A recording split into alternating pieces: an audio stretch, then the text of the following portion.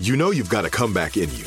When you take the next step, you're going to make it count for your career, for your family, for your life. You can earn a degree you're proud of with Purdue Global.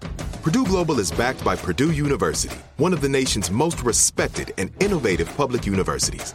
This is your chance. This is your opportunity. This is your comeback. Purdue Global, Purdue's online university for working adults. Start your comeback today at purdueglobal.edu. Whether you're a savvy spender maximizing your savings with cashback rewards, a thrifty rate watcher seeking the lowest interest, or a travel enthusiast looking for extraordinary perks, Kemba Financial Credit Union has a visa to complement your lifestyle and unique needs. Apply today at Kemba.org to unlock a limited time 2% cash back on purchases and pay 0% interest on balance transfers for an entire year with a new visa from Kemba. You deserve a card that works for you. Restrictions apply. Offer ends June 30th, 2024. When you buy Kroger brand products, you feel like you're winning. That's because they offer proven quality at lower than low prices. In fact, we guarantee that you and your family will love how Kroger brand products taste, or you get your money back. So next time you're shopping for the family, look for delicious Kroger brand products, because they'll make you all feel like you're winning. Shop now, in-store, or online. Kroger, fresh for everyone. Had enough of those supplements that leave you feeling nothing? Symbiotica is your solution to great-tasting, all-natural supplements that actually work. Crafted with premium plant-based ingredients, their products have no seed oils, fillers, or artificial nonsense. It's just pure goodness in every pouch. Try them out and actually feel the difference today. Visit Symbiotica.com and use code IHEART for 15% off plus free shipping on your subscription order. Again, that's 15% off plus free shipping on your subscription order. Go to Symbiotica.com. That's CYMBIOTIKA.com. The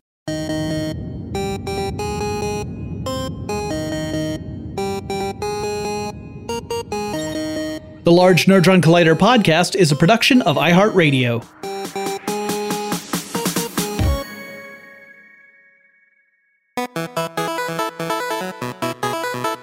Hey everybody, welcome to the Large Nerdron Collider podcast, the podcast that's all about the geeky things happening in the world around us and how very excited we are about them.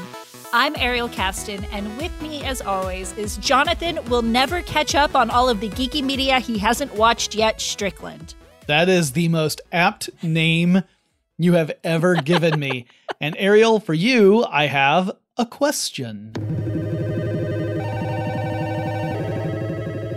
What is your favorite fictional spaceship? The TARDIS. Do you really think of the TARDIS as a spaceship? It's the TARDIS. I mean, okay, that's fair. I should yes and. I shouldn't deny. Fine. TARDIS. Moya, interesting. Okay, cool. All right, I see where you're going. Both are sentient. Yeah, I was about to say, movers. you're going with the sentient spaceships. That's interesting. So you're like, you like the spaceships that are kind of characters. Yeah, I mean, 2001: A Space Odyssey aside, like being alone in space is super sad. So you really want something that can like interact with you and keep you company. So for those who don't know, Moya is a Leviathan, which is a sentient ship that the crew in the show Farscape travel on. Farscape is a great show. This is fascinating to me. It really, I did not expect that answer, and it's a really like this makes me want to jump into a geek conversation, but that's for later in the episode, and we're not even talking about spaceships then. The thing that prompted this was that, you know, NASA landed the Perseverance rover on Mars recently. Mm-hmm. So it just got me thinking about spaceships. What is your spaceship then? So they're two, and they're from the two big Star franchises. So from Star Wars, the TIE Interceptor is my, nice. It looks wicked. But then my favorite Star Trek spaceship is the USS Reliant, which is the ship that Khan flies in The Wrath of Khan. It's the one that has the disc and the two nacelles are underneath it. And I always just thought that was such a cool ship design. It is, but doesn't it make you like a villain just to fly it?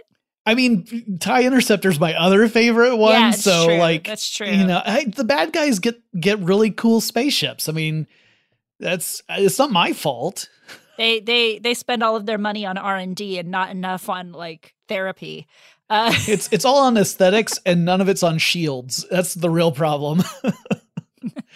But today we've got a lot of stories to cover, and then we have a conversation and then a mashup, believe it or not. So I guess like a regular episode. Yeah, it is. Well, not like last episode where it was all news, but let's go ahead and jump into the news. Starting with San Diego Comic-Con officially announced Monday of the week that we're recording this that they are not having their in-person convention, at least not at the normal time. They might look at something smaller or different in November. Yeah, and this isn't a huge surprise. Also, E3 and Anime Expo, while they have not, as we're recording this, they have not officially come out and said anything, but the city of Los Angeles has no booking for them, and that would happen if they were really going to be happening in person. E3, not a big surprise. Actually, I think E3, I'll be curious to see if E3 ever comes back as a real physical event anyway, because that was already kind of on the fade out before the pandemic hit. You couldn't really go there unless you were media, right? Well, you couldn't, but then a couple of years ago, they opened it up where they sold tickets to the public. But that meant that if you were media and you were trying to cover the event, it suddenly got much harder to get your hands on anything because there were just so many people there. But yeah. E3 had been kind of suffering for a while, and there are a lot of folks in the video game space who think it may not ever come back, not in the form that it used to have, especially since a lot of these companies have found it easier to hold their own press events. They're not, beholden to a specific schedule or anything. And Anime Expo, they haven't announced anything, but they did do a virtual event last year, so chances are we're going to see something like that again this year. Personally, while I totally understand how it's a bummer if you were really hoping to go to one of these things, I think it's the best idea to have because we are not by any stretch of the imagination out of the woods as far as COVID is concerned. So we understand the bummer, but I think that this was the right call. I do as well. If we do it virtual this year, hopefully by next year we'll be back to in person, at least for Comic-Con. I know that, people really like having that camaraderie of being in the convention hall and dressing up and all that. Yeah. It's not nearly as social as Dragon Con. We've gone over that before, so I will digress. And we'll move on to our next bit of news, which is all of the trailers ever. Well, not all. We picked a few trailers that came out this week that we liked. We got a whole convoy of trailers. Convoy. Okay, yes, we do. And the first one is Army of the Dead, which both Jonathan and I separately watched and said, this looks like Dead Rising the movie. It really does. Like, I didn't even see your note and so I had just turned it on and watched it, and I thought, is this actually Dead Rising instead of another of the Dead series? So Snyder had previously done the remake of Dawn of the Dead. Yes. Which is the one that's set in the shopping mall. And now he just decided, what if we do that again, but, bigger and set it in Las Vegas? And so Army of the Dead takes place in Sin City, Las Vegas. And it looks like Dead Rising. It does. Honestly, though, it looks so. Surprise, surprise! I never watched Dawn of the Dead. I know I need to. I need to watch. You need to watch the original Dawn of the Dead. The second one? Dawn of the Dead the remake isn't necessarily bad. It just kind of turns everything into an action movie as opposed to like a social commentary movie. I didn't even watch Evil Dead until the last 10 years. So, but it is on my list. I do feel like that is a piece of media that I am lacking having not watched it. But this looks kind of tongue in cheek, and the trailer makes me want to watch it. And so, after we talk about Zack Snyder, after Jonathan and I have been less than excited about the Zack Snyder Justice League cut, I'm happy to be excited about something that he's working on coming out. He really does great visuals and action scenes and all that, and this movie will really bode well for that. I think. It looks like it's going to have some very entertaining visuals in it. I am not yet sold on it. I mean, I like a lot of the people who are in it, but I'm not yet sold on it. I'll have to wait and look for another trailer. I gotta say, It definitely was better than one of the other trailers you sent me that we aren't talking about, which is called The Rookies. If you do want to watch the Rookies trailer, just watch that. You know, like we aren't going to cover it, but you have to see it to really appreciate how bad it looks. Yes. Well, maybe I'll add that in our show notes as a bonus on our episode, www.largeneutroncollider.com this week. All right. So the next trailer we've got to talk about is Shadow and Bone. And there was a teaser that came out a while ago for it that really showed absolutely nothing. And I was like, oh, another YA fantasy, blah, blah. But this trailer actually looks pretty good to me. Yeah. You know, it's based off a book series, and I have never read the book series, so I came into this not knowing anything about what I should expect to see. But the visuals were really interesting. And moreover, I don't know if you scrolled down to look at any of the comments. I was curious, but the comments I saw were really positive. Like, people who were big fans of the books seemed genuinely excited by the trailer and seem to feel like it is capturing what made them love the books. And to me, that is the best praise you can give any adaptation. I agree. You know, I like the cast in it. It looks like a take on the classic good light versus dark theme. Mm-hmm. But no, it looks like a fun fantasy to jump into. Also super fun, the trailer for Luca. Yeah, I forgot that this was going to be a thing. It's a Pixar film, and Luca, like, it starts off showing a young boy making friends with others in Italy and having little, like, childhood adventures. And at first you just figured, like, this is going to be like a fun little child adventure coming of age kind of story, until there's a big twist in the middle of the trailer that I was not expecting. So I was very surprised. And then I thought, oh, so it is a Pixar movie. Yeah. So the middle of the trailer, spoiler, if you haven't watched the trailer, is they turn into like amphibian mer people, which made my little Ariel heart squee and my not so little Ariel mouth squee as well out loud. It looks, obviously there's got to be some sort of conflict in this movie, but it just looks so fun. Yeah, the trailer does seem to indicate that the people of the little Italian village have a hard hatred of sea monster-ish things. And so the two boys clearly are trying to hide as humans while they explore their little adventures up on the shore. And of course, if they get hit by water, then they immediately, and I mean instantaneously, transform. Yeah. It's like splash on speed. Yeah, it looks cute. It does. Now, maybe it'll have a super dark turn. I mean, the theme song is "You Are My Sunshine," which is remarkably peppy and dark. So yes, something else that looks peppy and dark in a hilarious way. This was something that Ariel sent me a link to a couple days ago, I want to say, and said that I absolutely had to watch it, but yes. I did not watch it until working on this episode.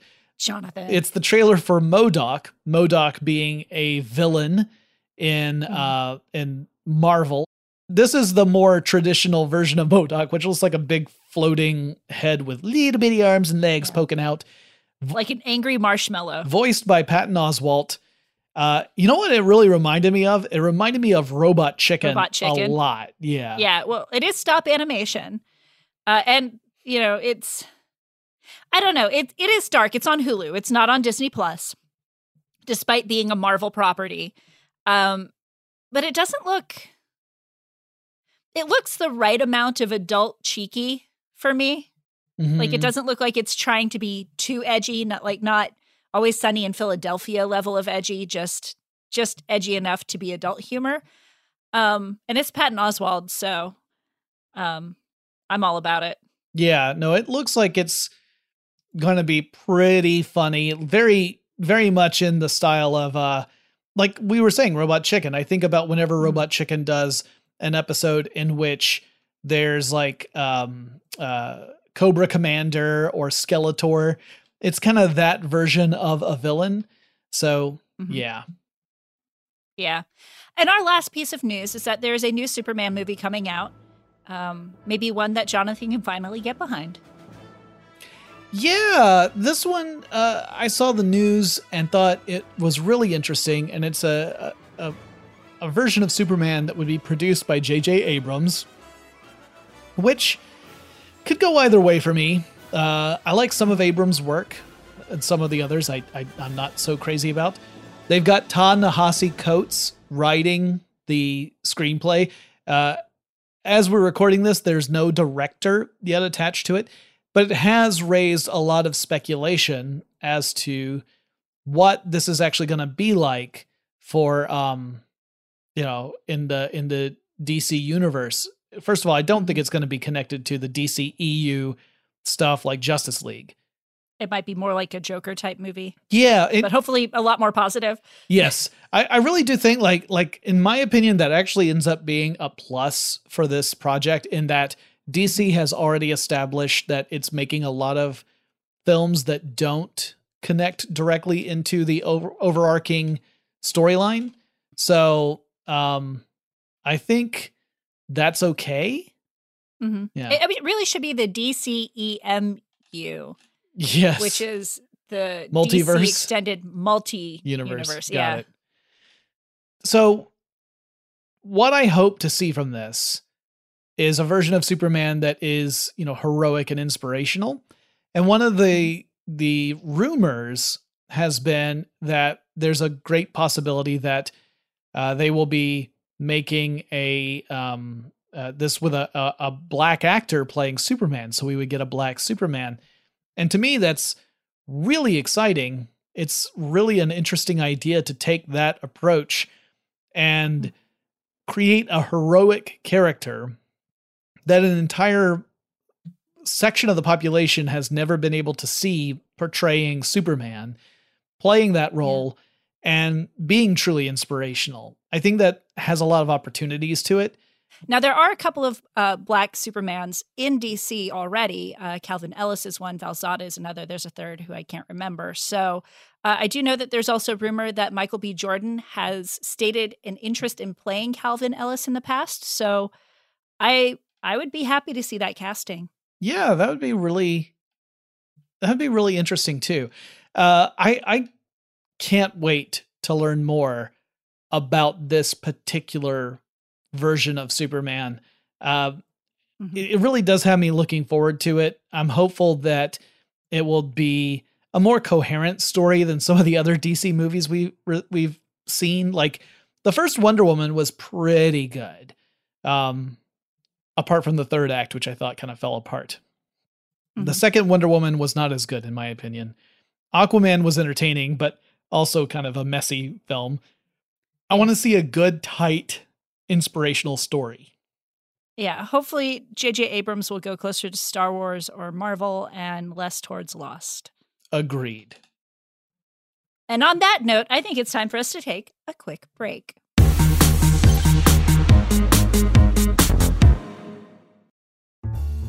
Mother's Day is coming, and Mom doesn't want flowers. She wants a cocktail. Here's a hint. Get Mom Bartesian. It's the countertop cocktail maker that creates your choice of over 60 premium cocktails in less than 30 seconds, each at the touch of a button. Flowers die. Happy Hour comes back every day. So get Mom the machine that makes amazing cocktails with real fruit juices and craft bitters. Best of all, get $50 off a Bartesian premium cocktail maker with the purchase of 1 pack of cocktail capsules. So, instead of getting Mom a reason to fill a flower vase with water, get Mom the easiest, fastest way to fill her glass with the floral notes of gin. The best cocktails are premium cocktails, and the best day to get it for Mom is Mother's Day, because you can get $50 off now for a limited time. Visit BARTESIAN.com/mother to get the best premium cocktail maker for Mom at the best price for you.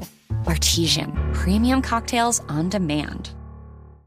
Like many of us, you might think identity theft will never happen to you. But consider this. There's a new identity theft victim every 3 seconds in the U.S. That's over 15 million people by the end of this year, equal to the populations of New York, Los Angeles, and Chicago combined.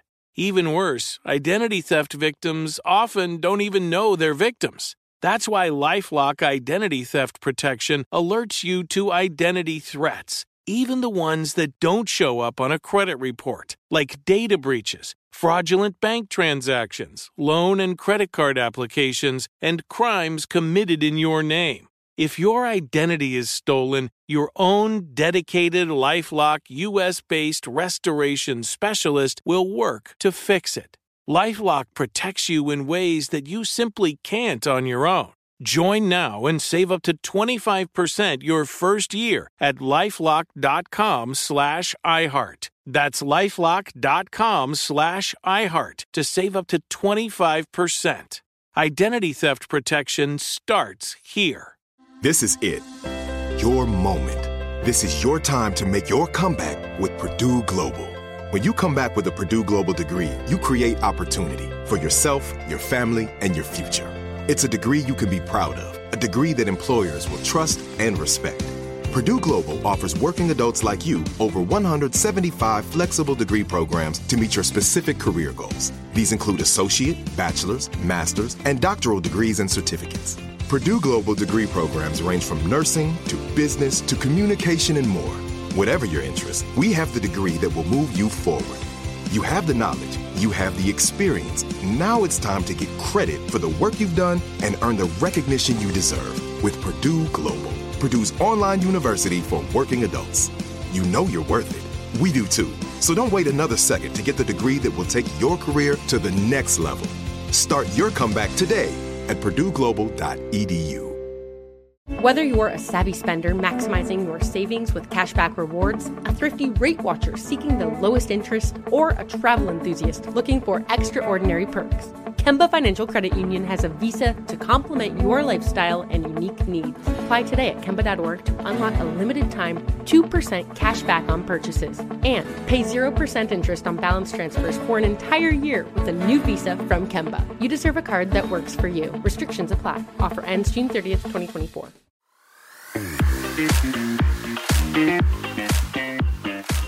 Okay, now it's time for our conversation, and this is one that we kind of had sort of sitting, waiting for us to dive into, because it was one of those early topics that we said we should tackle at some point, and it's about darker video games and games that in particular ask you, the player, to do some pretty nefarious and dark stuff. And how does that make you feel as a player? So first, Ariel, do you ever play any games where you're playing either as a character who has to do some pretty questionable things or is outright a bad guy?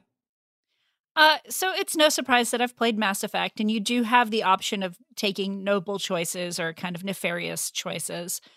You kind of end in the same place regardless, but your journey there is different. I tend to, with those, usually, unless it's something that really speaks to my barbarian heart, pick the neutral or the positive choice as opposed to the negative, darker choice. But I will say that I've played a whole bunch of the Star Wars RPG, Knights of the Old Republic, I think. And I have like 5 light side and 5 dark side characters. Like it's I like playing the gamut there, but it's also very fantasy and sci-fi. It's not very real life stakes. I think with games that are closer to reality, I like playing the good guy. There's enough darkness in the world. I don't like playing villains. What about you, Jonathan, Mr. I'd fly a villain spaceship? It's really interesting that you said that, because Knights of the Old Republic was actually one of the games I was going to cite as one where I physically feel bad when I play on the dark side. Like I tried to do it to get achievements and stuff, but I didn't like it. Knights of the Old Republic actually has a thing. It's kind of like Fable too. Fable had this same sort of mechanic where your character's appearance changes as you go further to one extreme or the other. So The more to the light side you go, the more you kind of get this ethereal glow about you. The more to the dark side you go, you get like these nasty looking veins on your face and you are glowing red and that kind of stuff. And moreover, I mean, apart from the aesthetics, you obviously have to make choices that lead you down these pathways. And even though it's fantasy, even though it's Star Wars, even though I like the bad guys' spaceships, I didn't like having to make bad choices. It's very weird because it depends on the game. For instance, I'm playing through the Hitman series, I was about to say. The more recent Hitman series. I've been playing through that. Now, you could argue, yeah, all your targets are bad people. Like, you're sent out to get them, but the game also goes to great lengths to explain these are bad people. They're like human traffickers or they're, weapons dealers or whatever. So you don't feel as badly about executing them in increasingly over the top ways.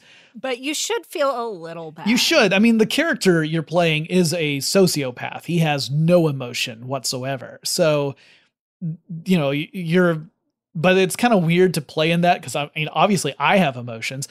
There are times in Hitman where either something I'll do will go wrong and I'll accidentally kill someone besides my target. And I feel terrible, even though it's just a fake character, right? Or I kill my target in such a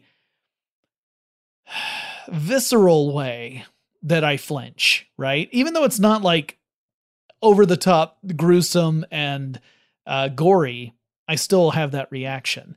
And one of the reasons I wanted to bring this up is that, so The Last of Us is a game where you have to make some pretty tough choices. And in fact, some of them aren't even up to your choice.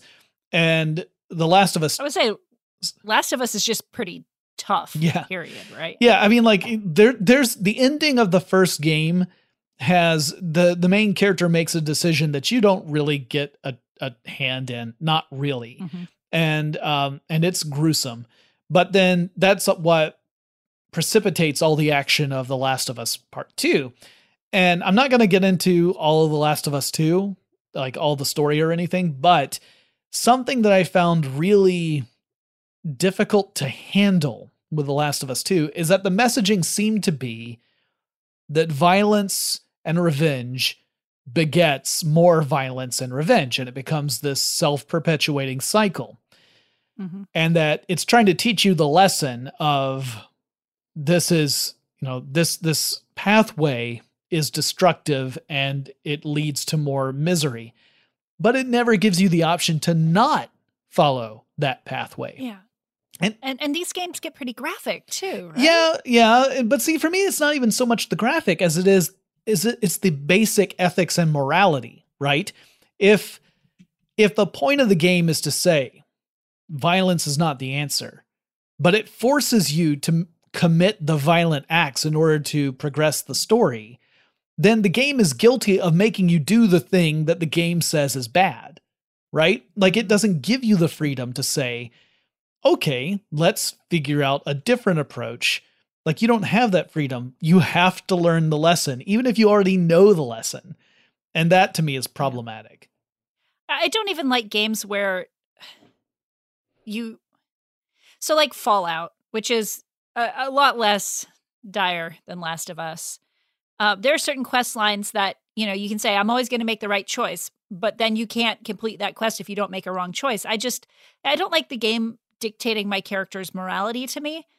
It's kind of why I don't play Grand Theft Auto, is because I feel like there's already a morality that's dictated to me just by starting to play the game. I know there are lots of great people who play the game. I just don't like the content. Well, I mean, you make a great point, though, because Grand Theft Auto in the 5th game, there is a sequence that you have to do. It's part of the storyline where you're playing a character who has to torture someone.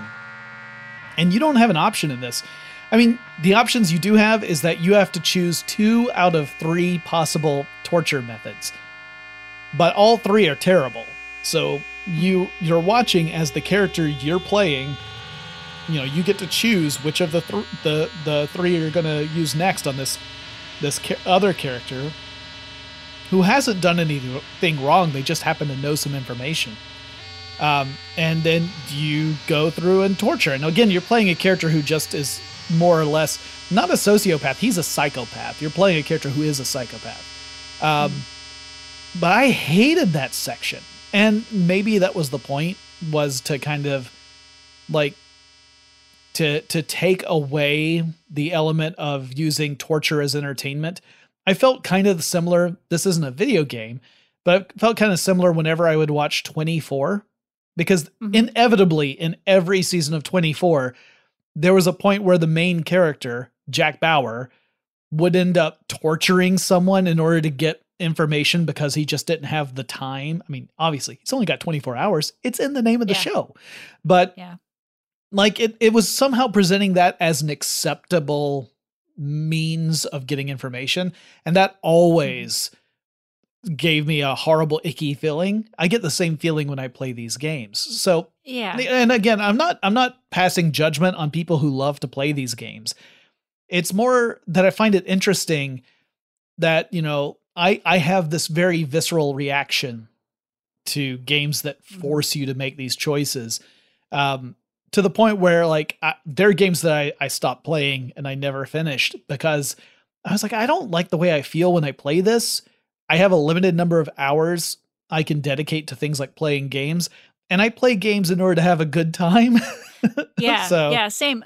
Like there are so many kinds of games because there are just so many people like so many different kinds of storytelling, right? So, and then there are some people who play games for the mechanics. I don't play games for the mechanics. I play games for the story. And while I want an emotional journey, I want a release from real life when I'm playing a video game, usually. Yeah. And so things even like Call of Duty or Division or stuff like that, you know, well, they're perfectly fine games. And I realize some people prefer fiction to science fiction. I'm just not one of them. Totally. And, you know, there's some games out there that really make morality a central part of the game. The example I put in our notes was Ultima 4. Ultima 4 is a game where if you aren't trying to be as close to perfect as you possibly can be, you literally cannot win the game, because you have to be the avatar that represents these, I believe there are 8 virtues. And if you end up taking shortcuts, you literally can't complete the game because you aren't upholding that virtue. And some of the virtues actually have a little bit of a conflict with each other, so it's a little tricky to navigate, but that's the whole point. And I thought that was fascinating, that the game made that a central mechanic, that it was bucking the trend, because at the time when Ultima 4 came out, most computer role-playing games didn't really care if you played it like you were the virtuous knight or if you were a raving psychopath just slaughtering towns. Like the game didn't register that as being better or worse or different. So it was a very new approach to games, and we've seen a lot of that since then. But I am curious about our listeners, if you guys play games, are there games where you actually enjoy playing the bad guy? Again, I'm not judging. It's just, I've tried, like, I just can't. The closest I can get are games like TIE Fighter, where I am playing a bad guy technically, but I'm shooting spaceships. I'm not being terrible to people. Now, it is interesting because when I LARP, I really enjoy, and when I act, I love playing bad guys, because from a acting perspective, they tend to have a lot more intricacies and odd twists and turns. But I don't know what that line is for me. Yeah, same here. I mean, granted, like when I play a villain, I typically am playing a villain in a comedic context. So it's not just that I'm a bad guy, I'm a silly bad guy. And those, I like playing those a lot. I don't know how good I would be at playing like a dramatic villain. Maybe something Shakespearean, probably not as far as Iago. Maybe Don John, Iago light. I could see that. I could maybe do that. I could see that. But while we debate on which villains we should play in our next theatrical production, whenever that can happen, we're going to take a quick break and come back with a super special mashup.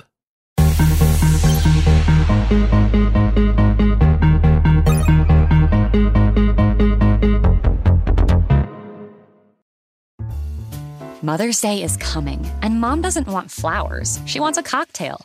Here's a hint. Get Mom Bartesian. It's the countertop cocktail maker that creates your choice of over 60 premium cocktails in less than 30 seconds, each at the touch of a button. Flowers die. Happy Hour comes back every day. So get Mom the machine that makes amazing cocktails with real fruit juices and craft bitters. Best of all, get $50 off a Bartesian premium cocktail maker with the purchase of 1 pack of cocktail capsules. So, instead of getting Mom a reason to fill a flower vase with water, get Mom the easiest, fastest way to fill her glass with the floral notes of gin. The best cocktails are premium cocktails, and the best day to get it for Mom is Mother's Day, because you can get $50 off now for a limited time. Visit BARTESIAN.com/mother to get the best premium cocktail maker for Mom at the best price for you.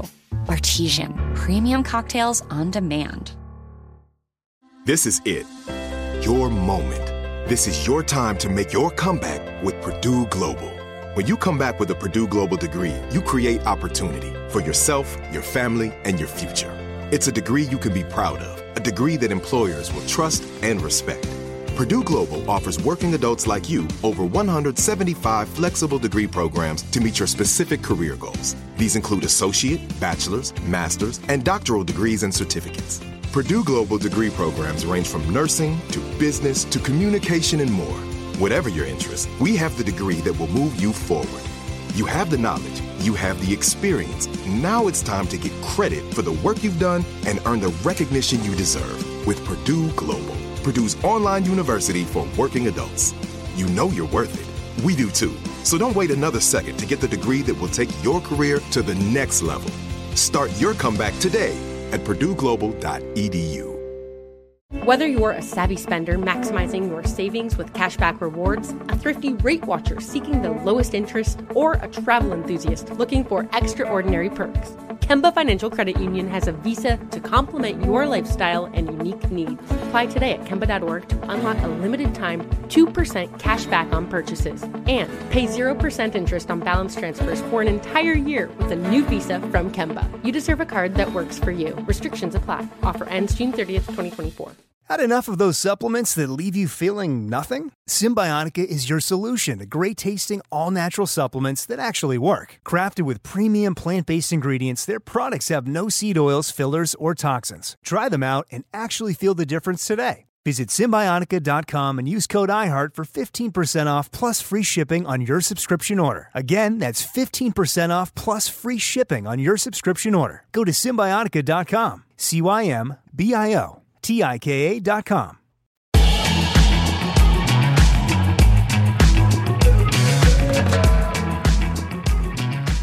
Ariel.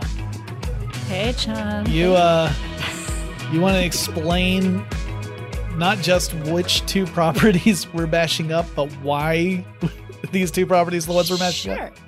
Sure. So, right after we recorded last week's episode, as is always the case, the cast of Spider-Man came out and started posting some pictures from set and some possible titles for Spider-Man 3.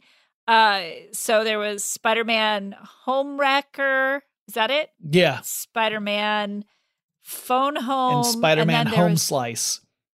Spider-Man Home Slice. Which is a pizza place in Austin, Texas. Yeah. So, of course, we knew next day we were going to get the actual title, which is Spider-Man No Way Home. But Amblin came back and said, hey, Marvel, we've already done this with the Phone Home thing. And that was really funny. And then somebody made a poster of Spider-Man and E.T. touching a finger. And I said, well, this is an easy mashup for the next week. And so that's what we're doing. Yes. And just a quick side note, something else that is related to this sort of is that Sam Raimi is directing the next Doctor Strange movie. And obviously the Spider-Man movie is going to have some multiverse components to it, which this title release was kind of a nod to that.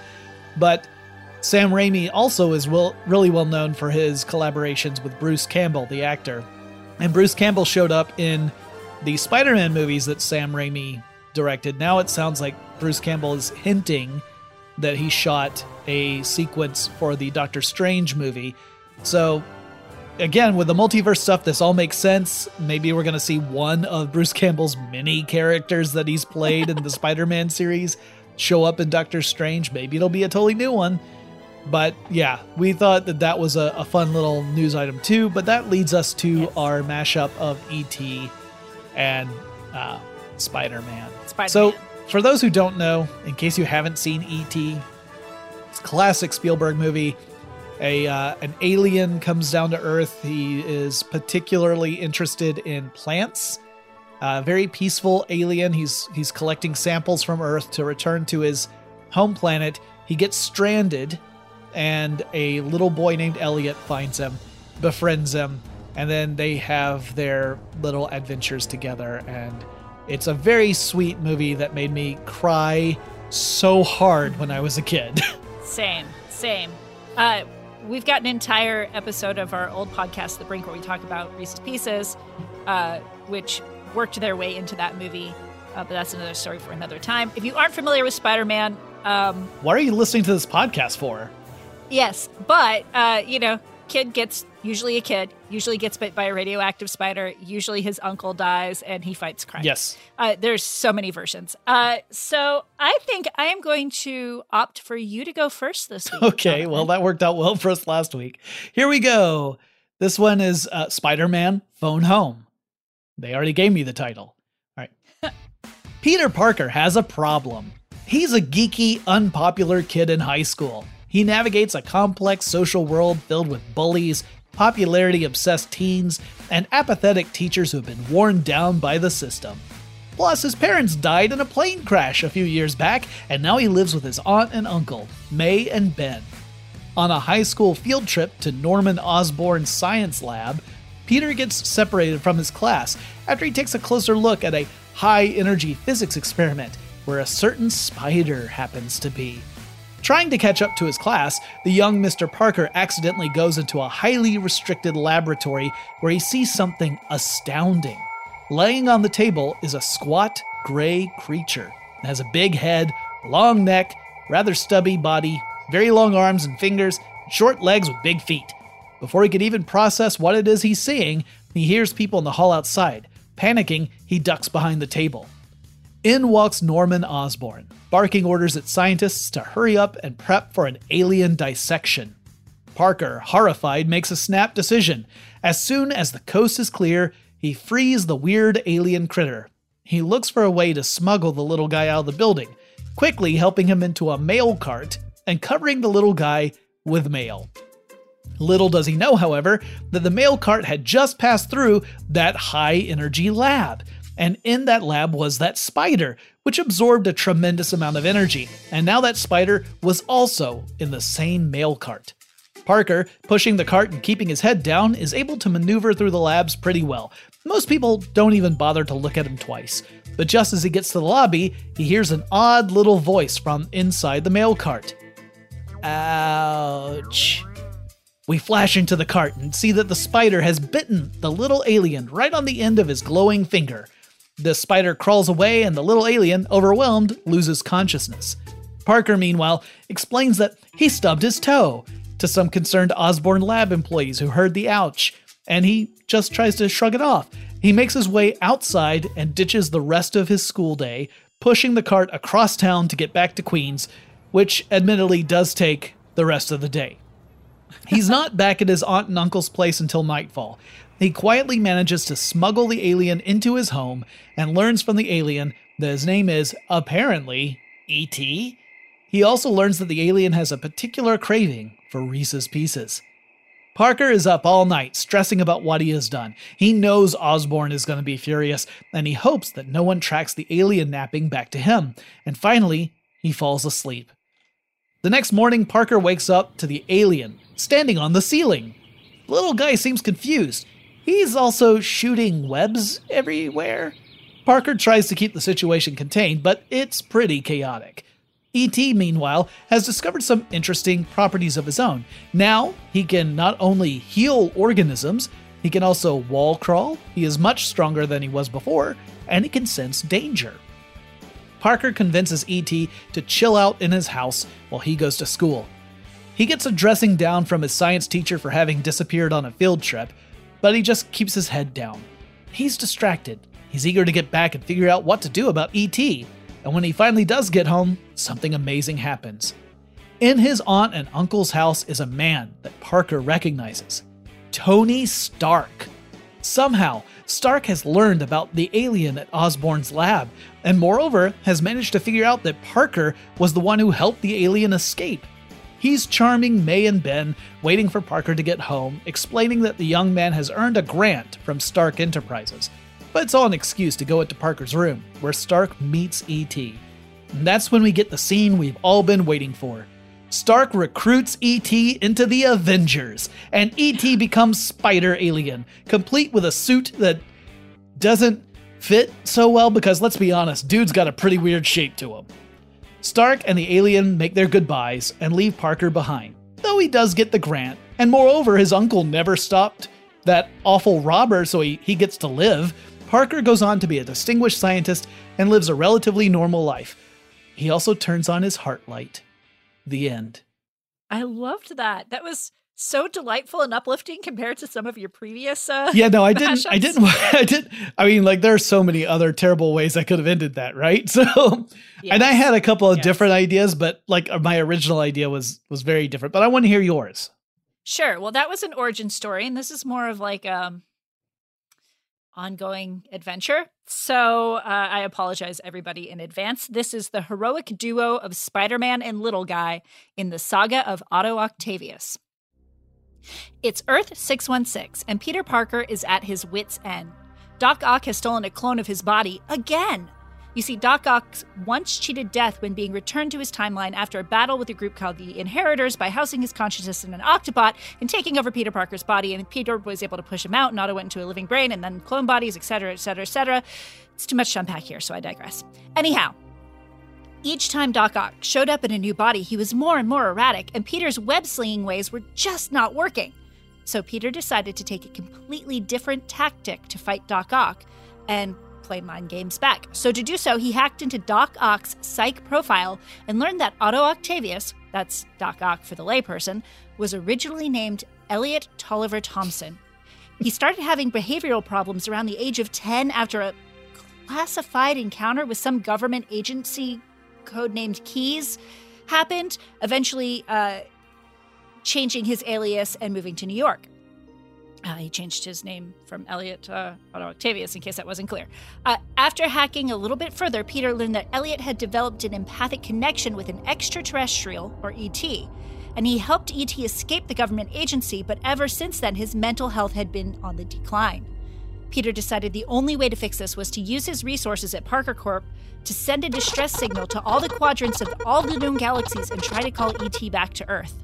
He left specific coordinates for where E.T. should meet him, and as a peace offering, left a large bowl of Reese's Pieces. Oh man, dang it! He ate all of his Reese's Pieces on Stark's jet. All he had left now were Mary Jane's? The candy, not the drug. Oh well, hopefully one nutty candy is as good as the next. So he left a large bowl of Mary Jane's for the alien to show that he meant no harm, and he waited. Soon enough, an alien ship landed and out walked E.T. Peter says, "Aw, hey there, little guy," and E.T. responds, "Not little guy, E.T." Peter starts to explain what's going on, but E.T. shushes him with one glowing finger, saying, "E.T. knows." Then he points to his chest and says, "Elliot is right here," and a faint glow starts to appear. Peter knows what E.T. means and lifts E.T. off the ground and starts web-slinging to find Doc Ock, following E.T.'s glowing heart, which seems to go brighter and brighter as they get nearer and nearer to Doc Ock. They get to Doc Ock's lair, and Peter goes in first, knowing that Doc Ock has gotten exceptionally erratic and violent.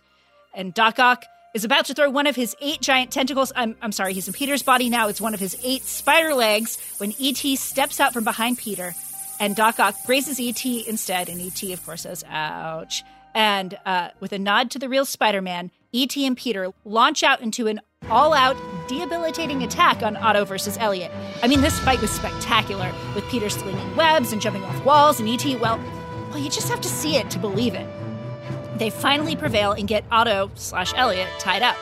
E.T. realizes that Elliot was trapped in his brain by another consciousness.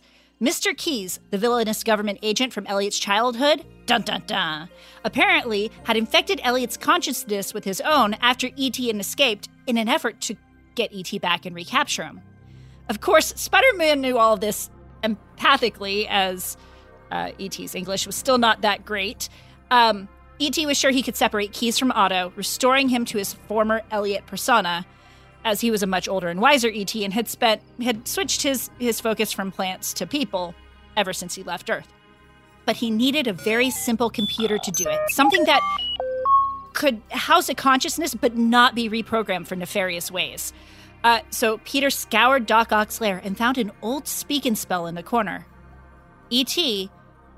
Said empathically, "That's great," and removed Keyes' consciousness and put it into the speak and spell, restoring Otto to Elliot. Just one last problem. Elliot Otto was still in a clone of Spider-Man's body, but now that he wasn't Otto anymore and he was Elliot and he was nice, they couldn't really kill him.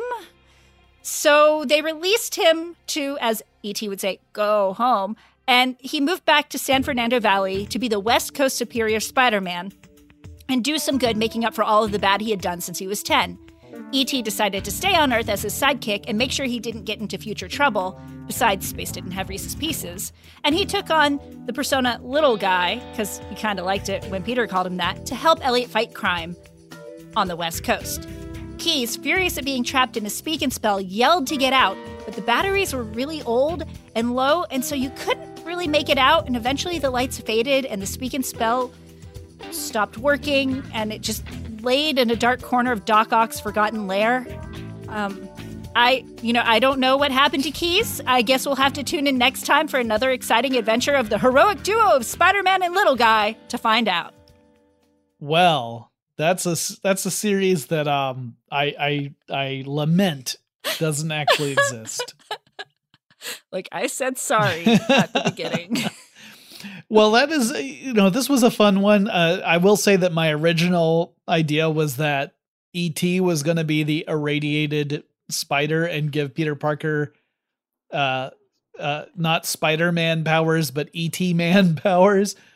That would have been great. It just would have meant that he would have been kind of like Reed Richards, because he'd be able to stretch his head really far from his body. Mm-hmm. And then I guess make parts of him glow. And the more I thought about it, the more I realized it would be very difficult to do this and not make very juvenile jokes. So I backed away quietly. I appreciate that. But if any of our listeners know how to make that joke not juvenile, you should write us.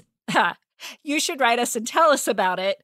And share your own mashup. Yes, you can send us an email that is lnc@iheartmedia.com, or you can drop us a line on Twitter where we are LNC_podcast, and over at Facebook and Instagram, we're Large Nerdron Collider. Also remember, we have the website largenerdroncollider.com. That's where you can find every episode and the show notes as well. So you can actually go and check out the various articles and trailers that we talk about so that you can form your own opinions. Yes, and if you like listening to us, tell your friends, make sure you subscribe, share our episodes, and, we want to continue the conversation on with you. So let us know what topics you want to hear us talk about. Let us know your thoughts on video games. We look forward to geeking out with you. Yes, and until next time, she has been Ariel Caston. And he has been Jonathan Respawn Strickland.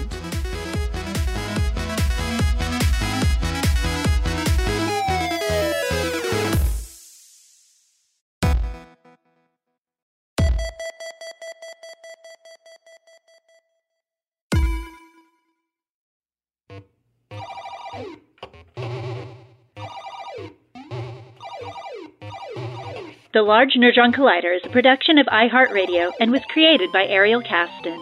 Jonathan Strickland is the executive producer. The show is produced, edited, and published by Tari Harrison. For more podcasts from iHeartRadio, visit the iHeartRadio app, Apple Podcasts, or wherever you listen to your favorite shows. Whether you're a savvy spender maximizing your savings with cashback rewards, a thrifty rate watcher seeking the lowest interest, or a travel enthusiast looking for extraordinary perks, Kemba Financial Credit Union has a visa to complement your lifestyle and unique needs. Apply today at Kemba.org to unlock a limited-time 2% cash back on purchases and pay 0% interest on balance transfers for an entire year with a new visa from Kemba. You deserve a card that works for you. Restrictions apply. Offer ends June 30th, 2024. Are you looking for the perfect move-in ready home this spring season? Now's the time to buy at Fisher Homes. For a limited time only, enjoy below-market interest rates starting at 5.375% APR, 6.139% APR. With these exclusive lower rates, you can save hundreds on a move-in ready home and start enjoying the benefits of home ownership even faster. Schedule your personal tour with one of our new home specialists at FisherHomes.com and make this spring the season you find your perfect home sweet home. Financing provided by Victory Mortgage, LLC, NMLS 461249, Equal Housing Lender. We went from normal life, healthy child to acute lymphoblastic leukemia or B-cell ALL. The St. Jude team came up to get CJ via ambulance. Shortly after that, I noticed a rainbow. It meant that there was hope. We were driving into hope. To have hope is to have your child healthy, and we have that because of St. Jude. You can help kids fight childhood cancer. Please become a St. Jude Partner in Hope today by visiting musicgives.org. Good sleep should come naturally, and with the new Natural Hybrid mattress, it can. A collaboration between Lisa and West Elm, the Natural Hybrid is expertly crafted from natural latex, natural wool, and certified safe foams to elevate your sleep sanctuary and support a greener tomorrow. Plus, every purchase helps fuel Lisa's work with shelters and those in need. Don't put off a good night's sleep any longer. Get a Lisa mattress today for a sound sleep tonight. Visit lisa.com/iHeart. That's LEESA.com/iHeart.